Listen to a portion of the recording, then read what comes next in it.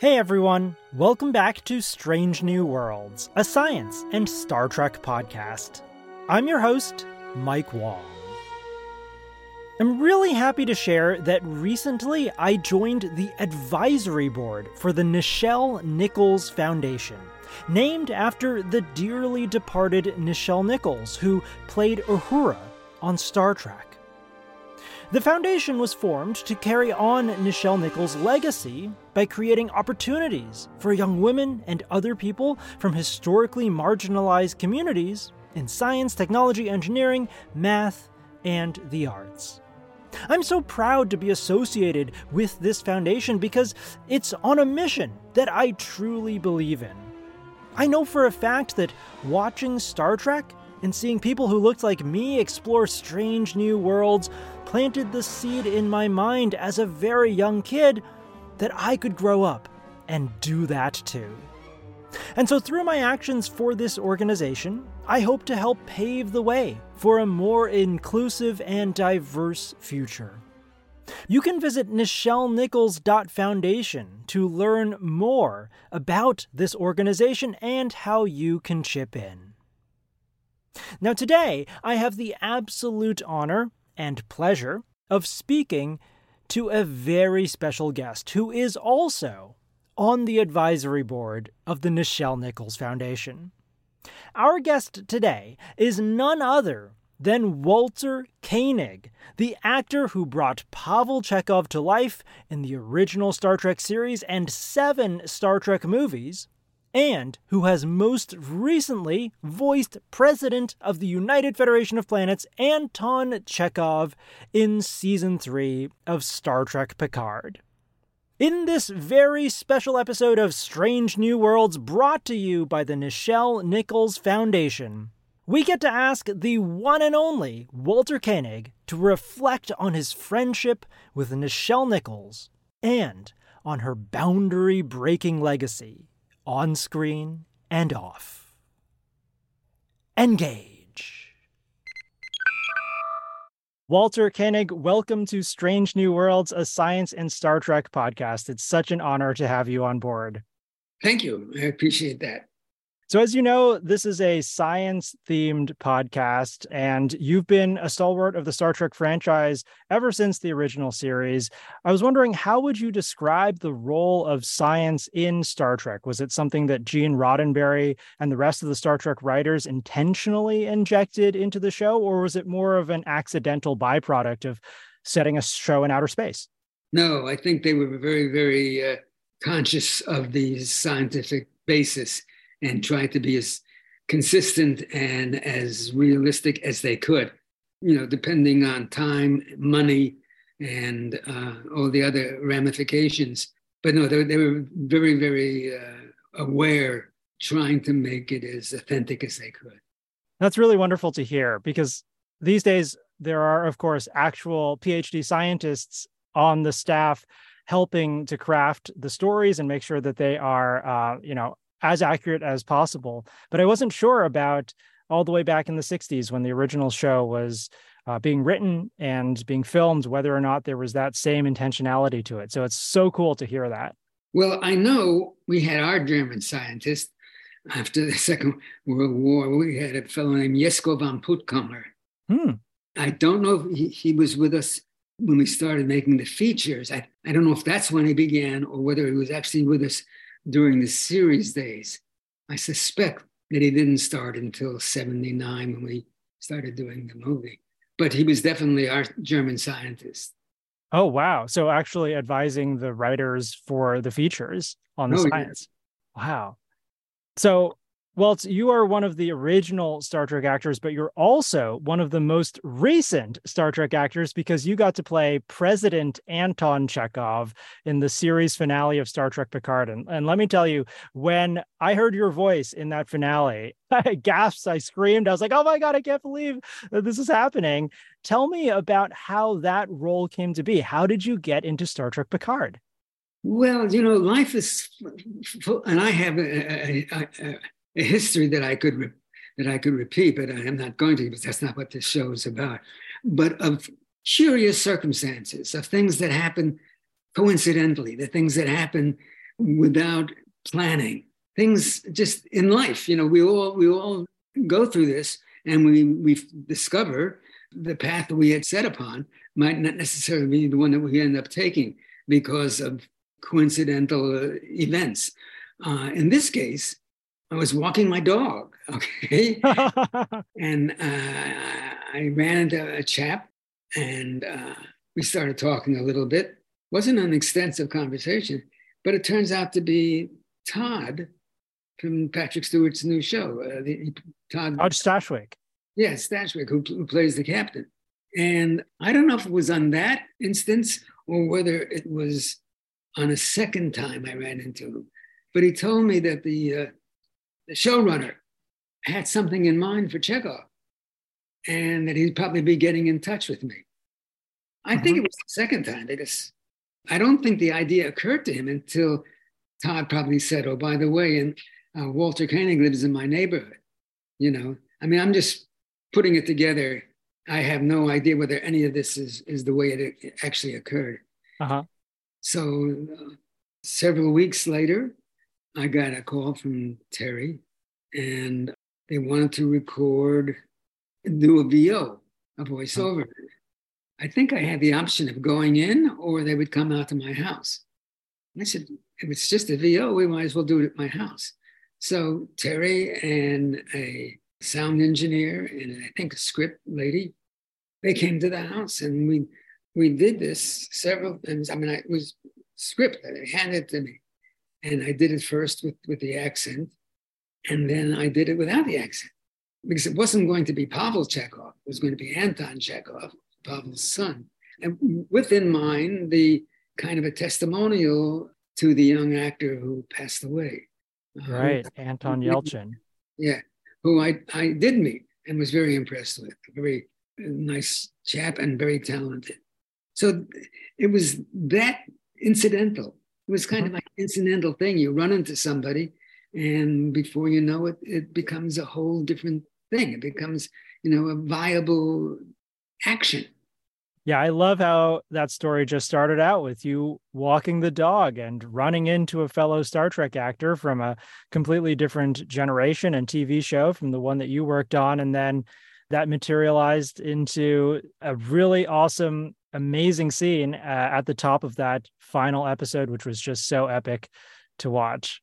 I knew it was playing. There's a complex of buildings called the Grove in LA. And I've been there. Oh, you've been there? Yeah. And besides restaurants and food marts and everything else, they also have a movie theater. And they somehow were able to appropriate the movie theater to screen this last episode of Picard. And I wanted to go, and I went through a third party who got back to me and said, they say they don't have room. It's only a 200-seat theater or 400-seat theater, and the line is 2 hours long. It was going to be 2 hours. So when I mentioned this to Terry, because I ultimately saw him again at a screening at Todd's house, he was a little upset. He could have arranged for me to be there had I called him, but I didn't know him well enough to call him, and I didn't think it was my place. So in any case, I would have loved to have been there. I would have loved to have seen the reaction, because we had kept it pretty quiet. We had been very good about doing that. I certainly hadn't told anybody. And the reaction was quite spontaneous and quite enthusiastic. So it would have been good for my ego. Hey, I'm still alive. Yeah, you're still alive. What do you know about that? Well, I got to tell you, Walt, they also booked a theater here in DC, the AMC in Georgetown. And I was lucky enough to snag tickets to that. And that's where I saw it. That's where I enjoyed your amazing VO in the finale. And it's everything you imagined. Did you know I was going to be in it? I had no idea. It was a complete surprise, and the best surprise ever to hear your voice as the president of the Federation. Oh, just so great. I mean, wonderful to hear your voice, but then also terrifying the words that you had to say. This is President Anton Chekhov of the United Federation of Planets, broadcasting on all emergency channels. Do not approach Earth. The signal of unknown origin has turned our young against us. They have been assimilated by the Borg. Our fleet has been compromised, and as we speak, our planetary defenses are falling. Sol Station is defending Earth as best it can, but we're almost out of time. We have not been able to find a way to stop this Borg signal and unassimilate our young. But I know if my father were here, he'd remind us all that hope is never lost. There are always possibilities. Until then, I implore you, save yourselves. Farewell. I mean, it was just such a great little bit of acting. So congrats on that. Congrats on being in Star Trek Picard. Really wonderful stuff. Well, thank you. I think that's way exaggerated, but thank you. Actors are never really complain about exaggerated approbation, It's a bottomless ego thing, You just keep pouring it on and we'll keep accepting it. Sounds good. I'll keep dishing it out. But actually, let's start talking about one of your fellow actors now. Your dear friend Nichelle Nichols, who portrayed Uhura in the original Star Trek series and films alongside yourself. Very sadly, Nichelle left us last year, and she also left behind an amazing legacy. So I was wondering if you could tell us a story from the time that you shared shooting Star Trek with Nichelle that really exemplifies who she was as a person. Well, I'll tell you a story. I'm not sure this accommodates what you're looking for, but I had forgotten this particular incident until recently, and then anticipating questions about my friendship with Nichelle, it came back to me. I mean, it totally left my mind. You got to walk on the edge when you tell this story because it's a little awkward, but I think our audience is adult enough to understand. Nichelle was the first person to come up to me on the series. She was very friendly. And for the first 6 or 7 episodes, I wear a woman's wig. And yeah, my hair was quite short. And she made jokes about a bird's nest, as people tended to do. But she was the first one that actually, expressed a welcome to me, which I thought was really neat. But I think we made a lifelong friendship on a different situation. We were at a convention of some sorts, and we were ready to go on. We were backstage. We were all going on together, or at least she and I were going on. And some guy came up with a magazine, and he opened up the magazine, and there's a picture of Nichelle in a very immodest pose. Not vulgar, but just immodest. And not necessarily to my way of thinking. I'm just trying to take into account of people who might feel a little affronted by the fact that she wasn't wearing any clothes. But it was a very, very old magazine. She was quite, quite young. And he said to her, "Is this you?" And it said Nichelle Nichols. It was just a dumb thing to say. And I got furious. And I told him, I said, "Put that freaking thing away. How dare you present that under any circumstances?" This was long, long ago. And I cowed him as I intended to. And he put it away and he walked away. And she was quiet. She had said nothing during this moment. But about 10 minutes later, or after we had finished the conversation in front of the audience, she came up to me, put her hand on mine and said, "Thank you." And that was it.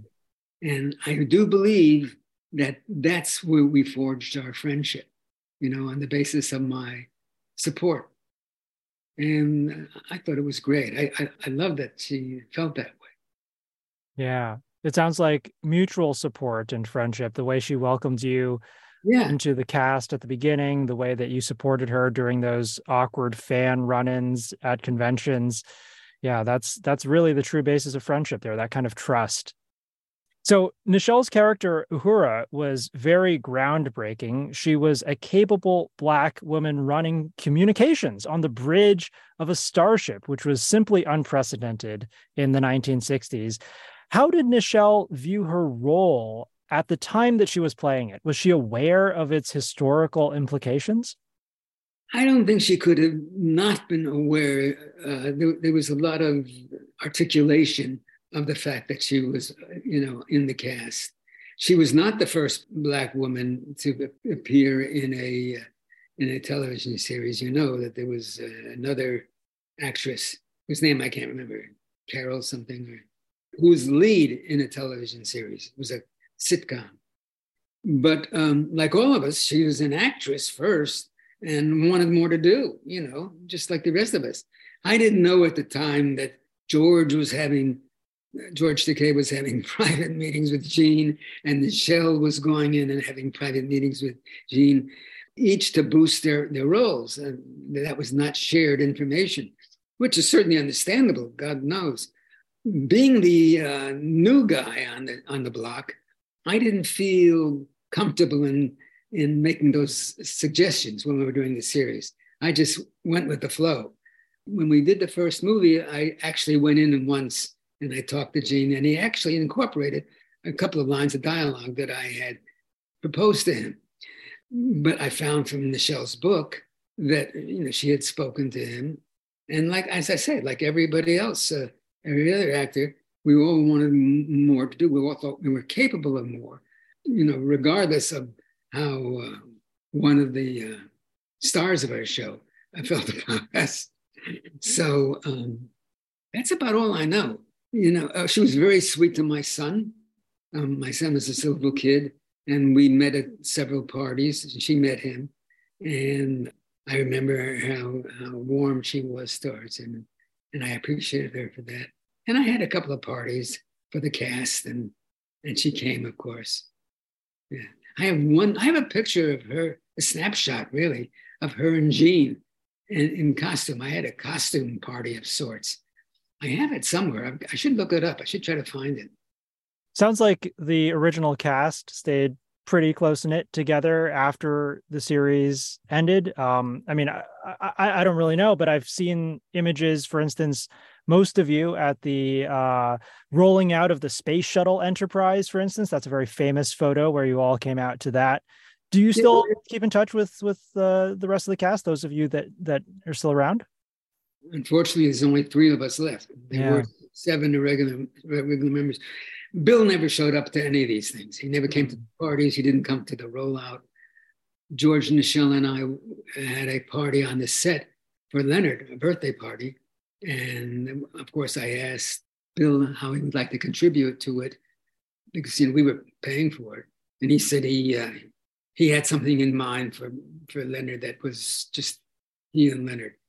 And so he sort of refused the invitation.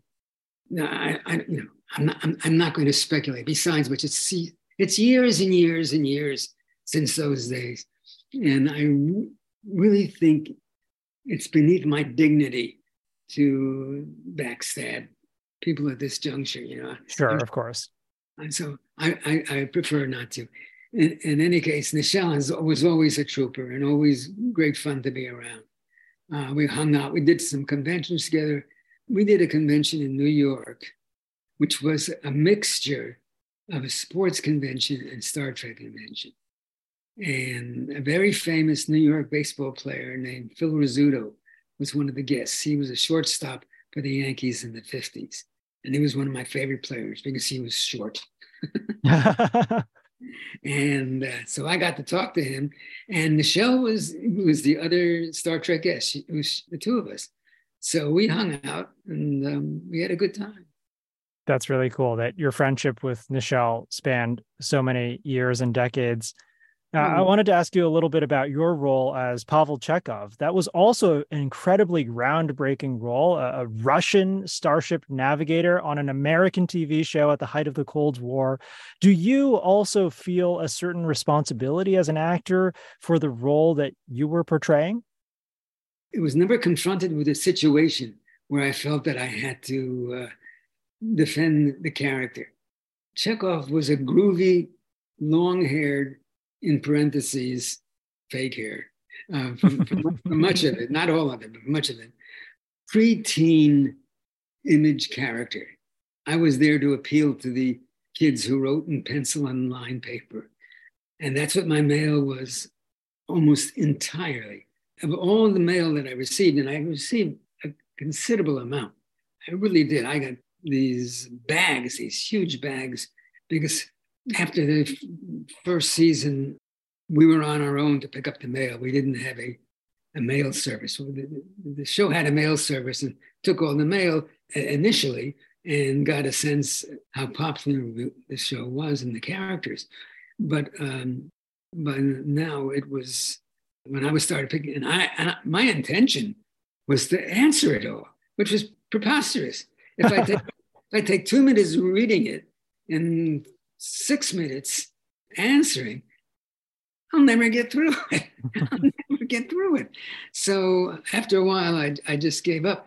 But I got one letter, was from Idaho, which was a state that was always considered, I think, very conservative. And this guy was upset that there was a Russian on the show.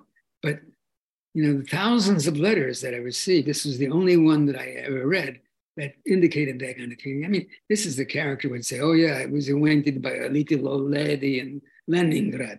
I mean, you can't become antagonistic over that kind of dialogue. So I think it was Gene's intention to make him a non-controversial figure by kidding the nationalism. And then in the third season, he decided to abandon it entirely. So we didn't even use it in the third season, the Russian references. But I never felt like I was carrying a weight, that I was responsible for depicting a particular or portraying a particular kind of character. See, my sense is that what made the shows so available to everybody was, yes, the stories to a great degree, but not every story dealt with circumstances or situations that addressed a political agenda. But what did address an agenda that we were very, very enthusiastic about, and which we, when I say we, I mean Gene Roddenberry, wanted to promote, was the multinational, multi-ethnic composition of the crew. Japanese American, Russian, Scottish American, Vulcan.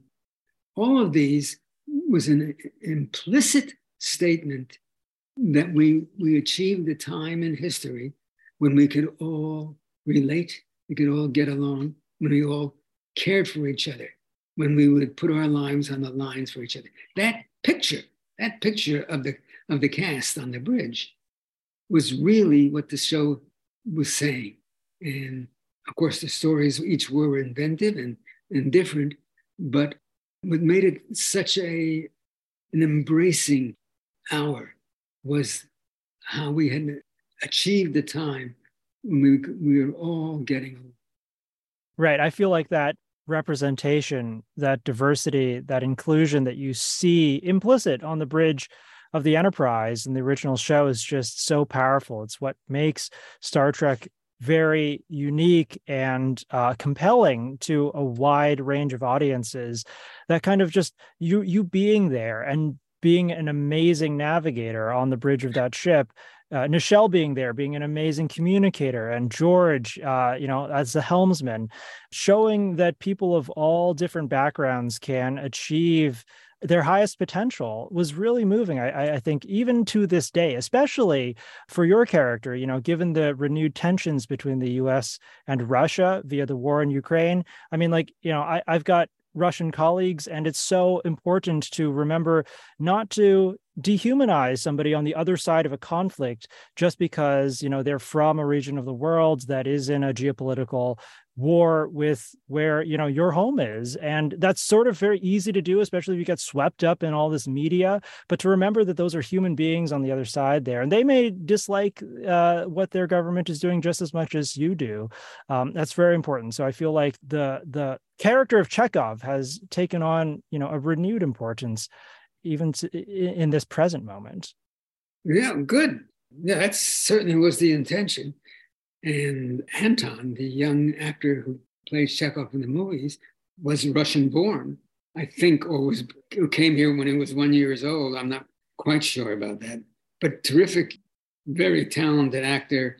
He'd been here for such a long period of his life that he was American. He was Russian born, or his parents were from Russia, but he was definitely an American, in all the good senses of the word. And God knows you got to be careful because there are a lot of senses of the word. Yeah. So after Star Trek ended its original 3-season run, Nichelle was a popular icon, and she went on to work for NASA, diversifying NASA's applicant pool. Did you follow her work for NASA as her friend in those days? And if so, do you remember anything about her role for that organization?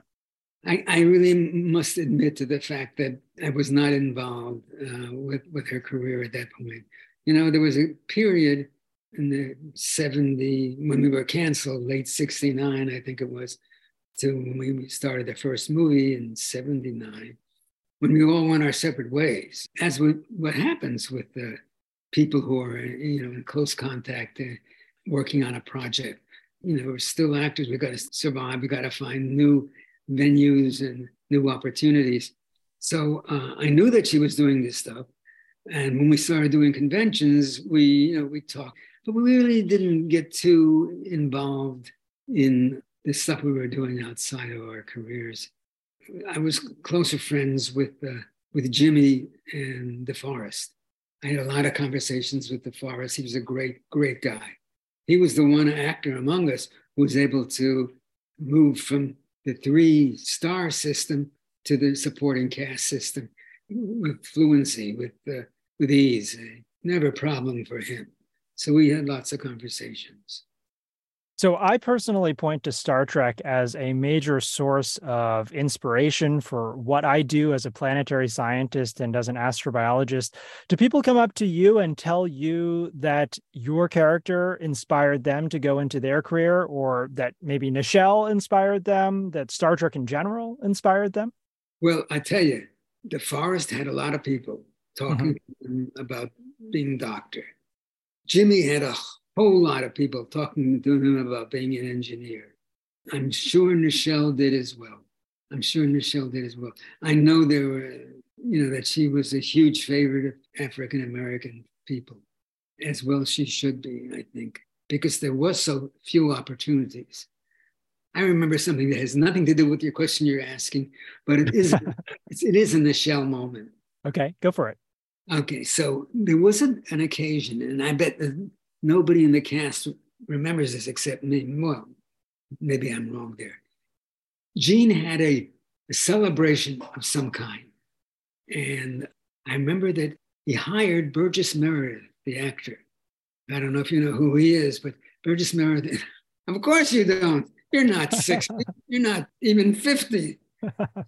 Burgess Meredith he did several Twilight Zones. Okay.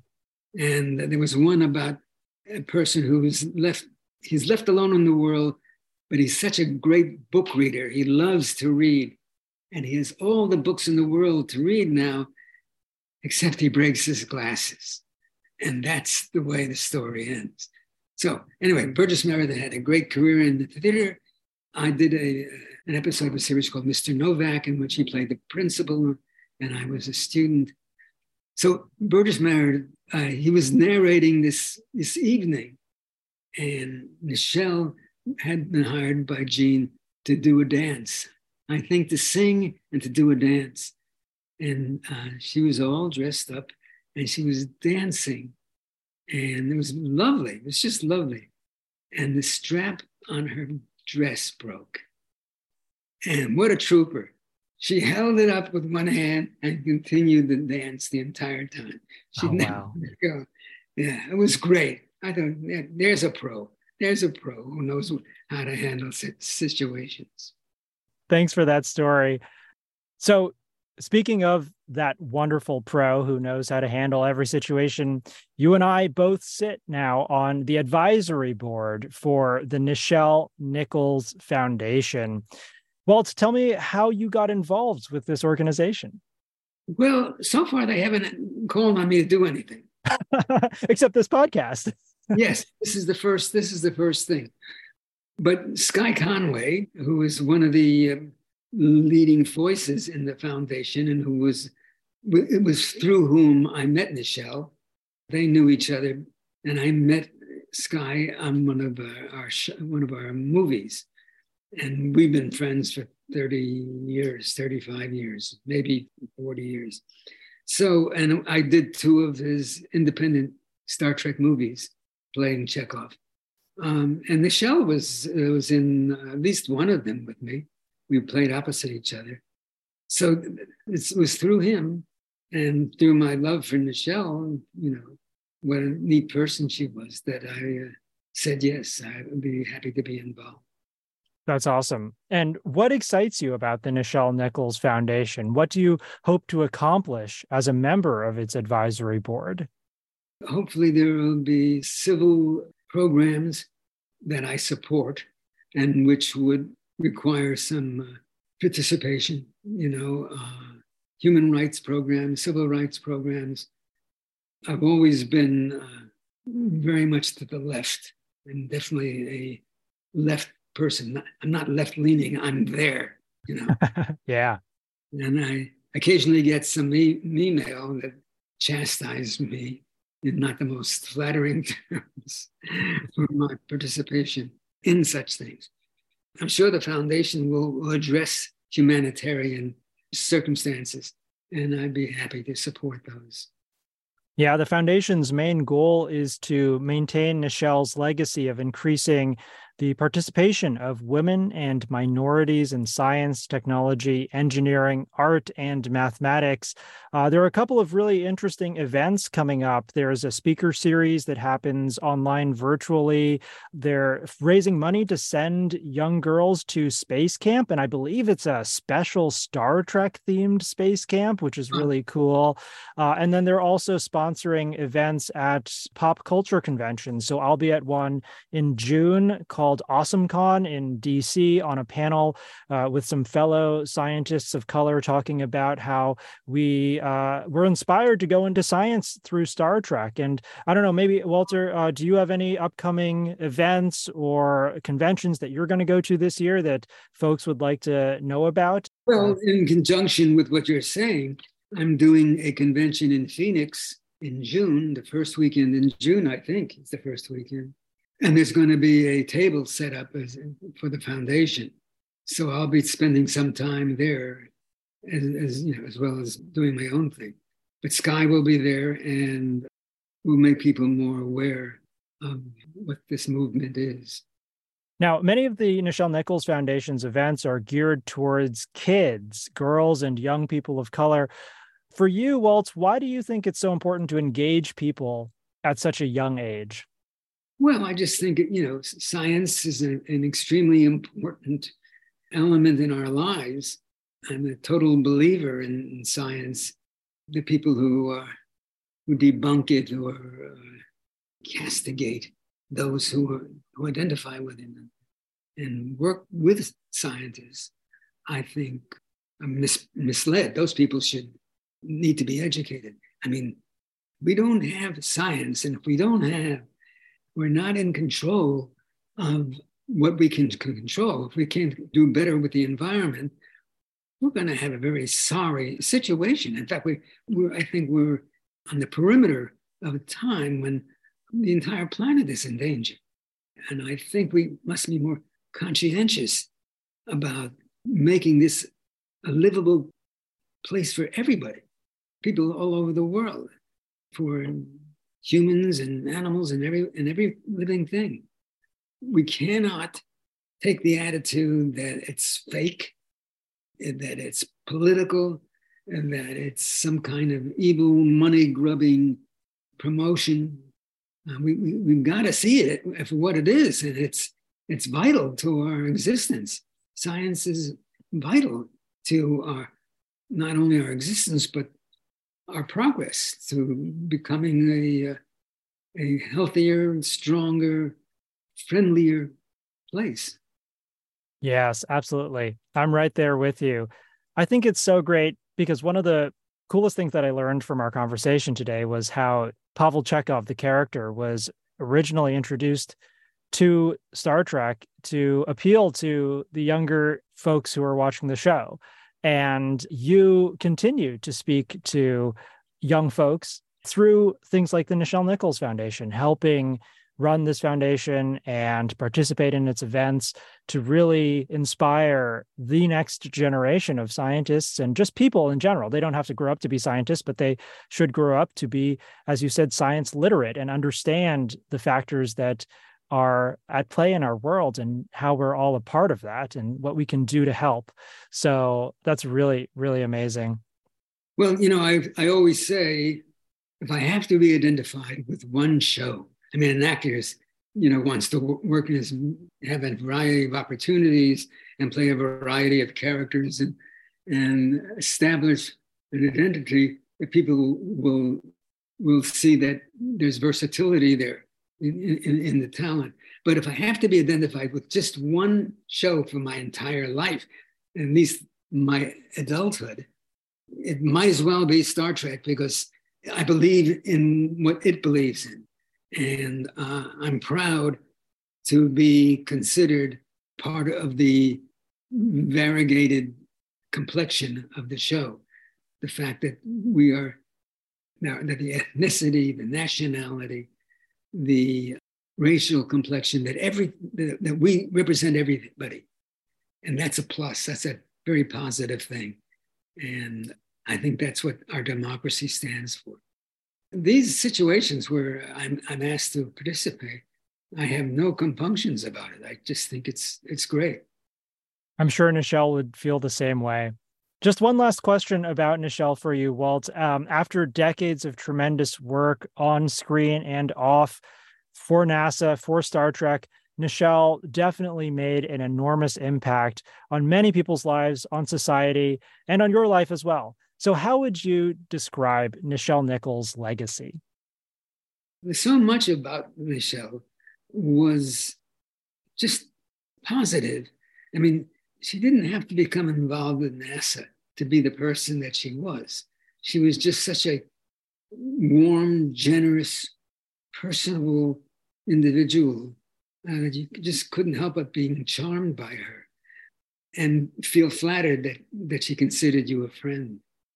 That's what I take away. I take away a member of my family. She was part of my family. Walt, do you have any current projects that you'd like our audience to know about? Staying alive. I'm 86 years old. God. 86 years young. I'm on page 138 of a novel. So I guess, I don't know if I'll finish it before I die, but I'm working on it. Well, I certainly hope you do finish it, and I'd love to read it when it comes out. If this book is any good, and it's conceivable that it won't be, I am devoting a great deal of focus to finishing this and seeing if I can sell it. It is not science fiction. It's a very kind of complicated plot line involving, are you ready for this? Here we are talking about humanitarianism involving a serial killer. But I go back and forth in time. The protagonist, the antagonist, I introduce very early in their lives, but at the same time, I'm telling the story of the victims in present time. And then I tell this story first of the victims from their point of view, and then I tell it from the point of view of the antagonist and the protagonist. So it's a kind of there's a time element involved. I am trying to be very introspective about what makes these people tick, what their behavior is, why they are the way they are. I hope it isn't academic. I hope it is involving, and that people will be interested in reading the book. Anyway, beyond that and some personal appearances that I have coming up, I don't have anything really salient to discuss. I wish I did, but you get to be 86, the opportunities are very limited. Well, I'm sure you're doing the most that you can with those opportunities, and I'm really looking forward to this book of yours. I can't wait to read it. Okay, got to finish it, and then I got to sell it. Yeah. Last thing, do you have any questions for me as a planetary scientist and an astrobiologist? Well, if I was better informed on what you do beyond your titles, I might have some intelligent questions. But it's very general in my mind what a planetary scientist is and an astrobiologist. Well, I can quickly summarize it by saying I do what I aspire to do by watching you on your show, to explore strange new worlds, to seek out new life. That's basically the driving force, those scientific questions, what is out there in the universe? Are we alone in the universe? Seeking out other forms of life to try to get to know what our place in the universe is. Let me ask you, what do you think? Do you think we're going to find something? That's a great question. I really hope so. As a human being, I hope that we are granted that opportunity to be mind blown by another life form out there. Whether or not we'll find it, I don't know. As a scientist, I always try to let the data speak for itself, and we simply just don't have enough data yet. We've just barely scratched the surface of trying to explore these strange new worlds. We've sent a few probes to Mars, a couple to the outer solar system. We've barely begun to understand the chemistries and the physics of worlds that orbit other stars in the night sky, the exoplanets, as we call them. What we really need is warp drive so that we can go and get up close and personal. We need the Enterprise, and we need a good Pavel Chekhov to navigate us to these strange new worlds. But right now, we're doing the best that we can with our purely robotic spacecraft. Of course, we're planning to send humans to the moon again soon, and then maybe on to Mars after that. But I think given how little we know about the cosmos at the present moment, it's so hard to tell if we'll find something truly alive out there. I think about space, deep space. I think about forgive, it's not meant to be a pun, the astronomical numbers we're talking about in where other planets are and how we would ever reach them and will we ever actually make contact. I mean, I don't have a concept of how we came to be. I mean, right. I know the big Bang Theory and that, but that seems like such a broad label, I mean, you probably have a much more detailed sense of how that all occurred, but I have such a tough time. I mean, it's like infinity. How do we grasp this sense of infinity? I don't know. So my first, as a child, and I'm talking 9 years old, my first idea was to become an astronomer. Oh, really? I didn't know that. Oh, God, yeah. And then when I was about 11, I found out how much math was. I said, that's it. Not for me. 5 times 4 is what? Yeah. Yeah. Look, I mean, so you're absolutely right. What you said about how do we grasp how we came to be? That's another really big scientific question, the origin of, how do planets form? And then once you have planets, how does life originate on a world? These are still open scientific questions, and they really, really, really matter because, we talk about this infinite possibilities of out there, billions upon billions of stars and planets, and you think, how could there not be life? But we also have no idea how life comes to be. And if the probability of life is super small, exceedingly small, maybe we are the only ones, or maybe the universe is teeming with life as Star Trek predicted it. But the wonderful thing that science has shown about the universe that Gene Roddenberry imagined back in the 60s, we didn't know of any planets outside of our solar system. We didn't know that there were planets around other stars for sure. We hadn't discovered any, but Gene and the writers just, assumed that there would be a brand new planet to explore every single week. And through astronomical advances, amazing telescopes that we've built and launched into space, we now know that there really is a new planet to explore every single week. We've found over 5,000 so far. We haven't found life yet, but one day, fingers crossed, maybe we will discover a telltale sign of life. Now, I did see a headline about discovering moisture on a planet. So we have found evidence of water vapor in planetary atmospheres, even in exoplanet atmospheres. So that's a really good sign that we can find the molecules that are relevant to life as we know it. Those discoveries were on planets that were big and puffy, sort of like Jupiter-sized and very, very hot. So at least we know that our instruments are capable of finding those types of molecules. But what we need to do next is try to find water vapor on a temperate, roughly Earth-sized planet, and we haven't done that yet. So stay tuned. Indeed. Well, Walt, thanks again so much for joining me on Strange New Worlds. This has been a pleasure, an honor, a thrill for me. I learned so much from you, reflecting upon your career as well as your good friend, Nichelle Nichols. It's just been a blast. Great. Thank you. I appreciate it. It's not every day that you get to speak to one of the actors from the original Star Trek series.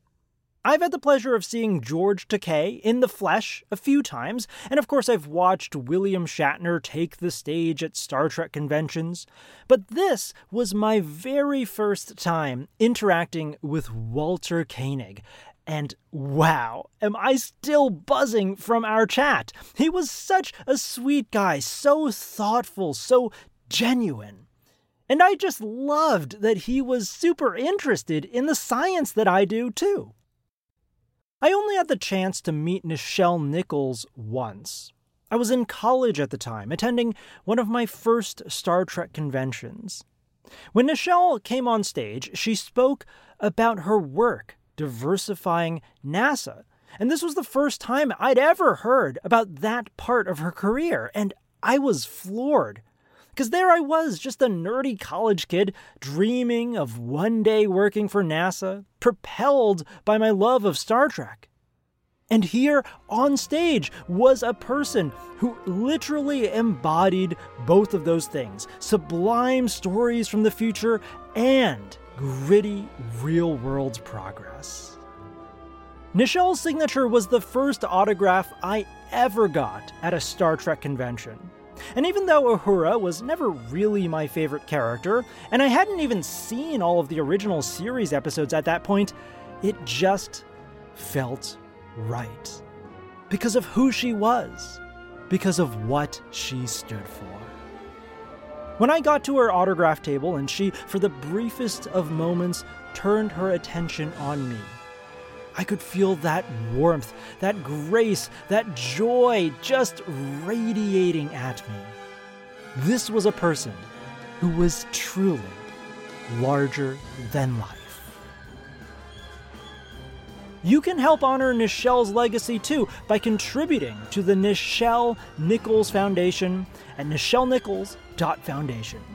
Your donations will help sponsor opportunities for kids of historically marginalized communities to chart their own journeys in science, technology, engineering, math, and the arts, and to access space, the final frontier.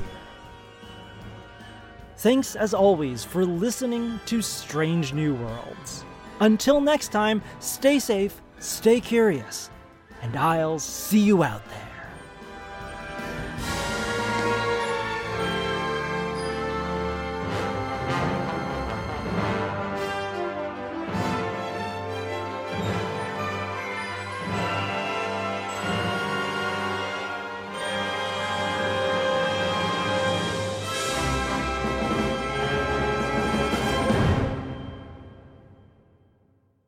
I got to be careful not to wander because that's what happens at my age.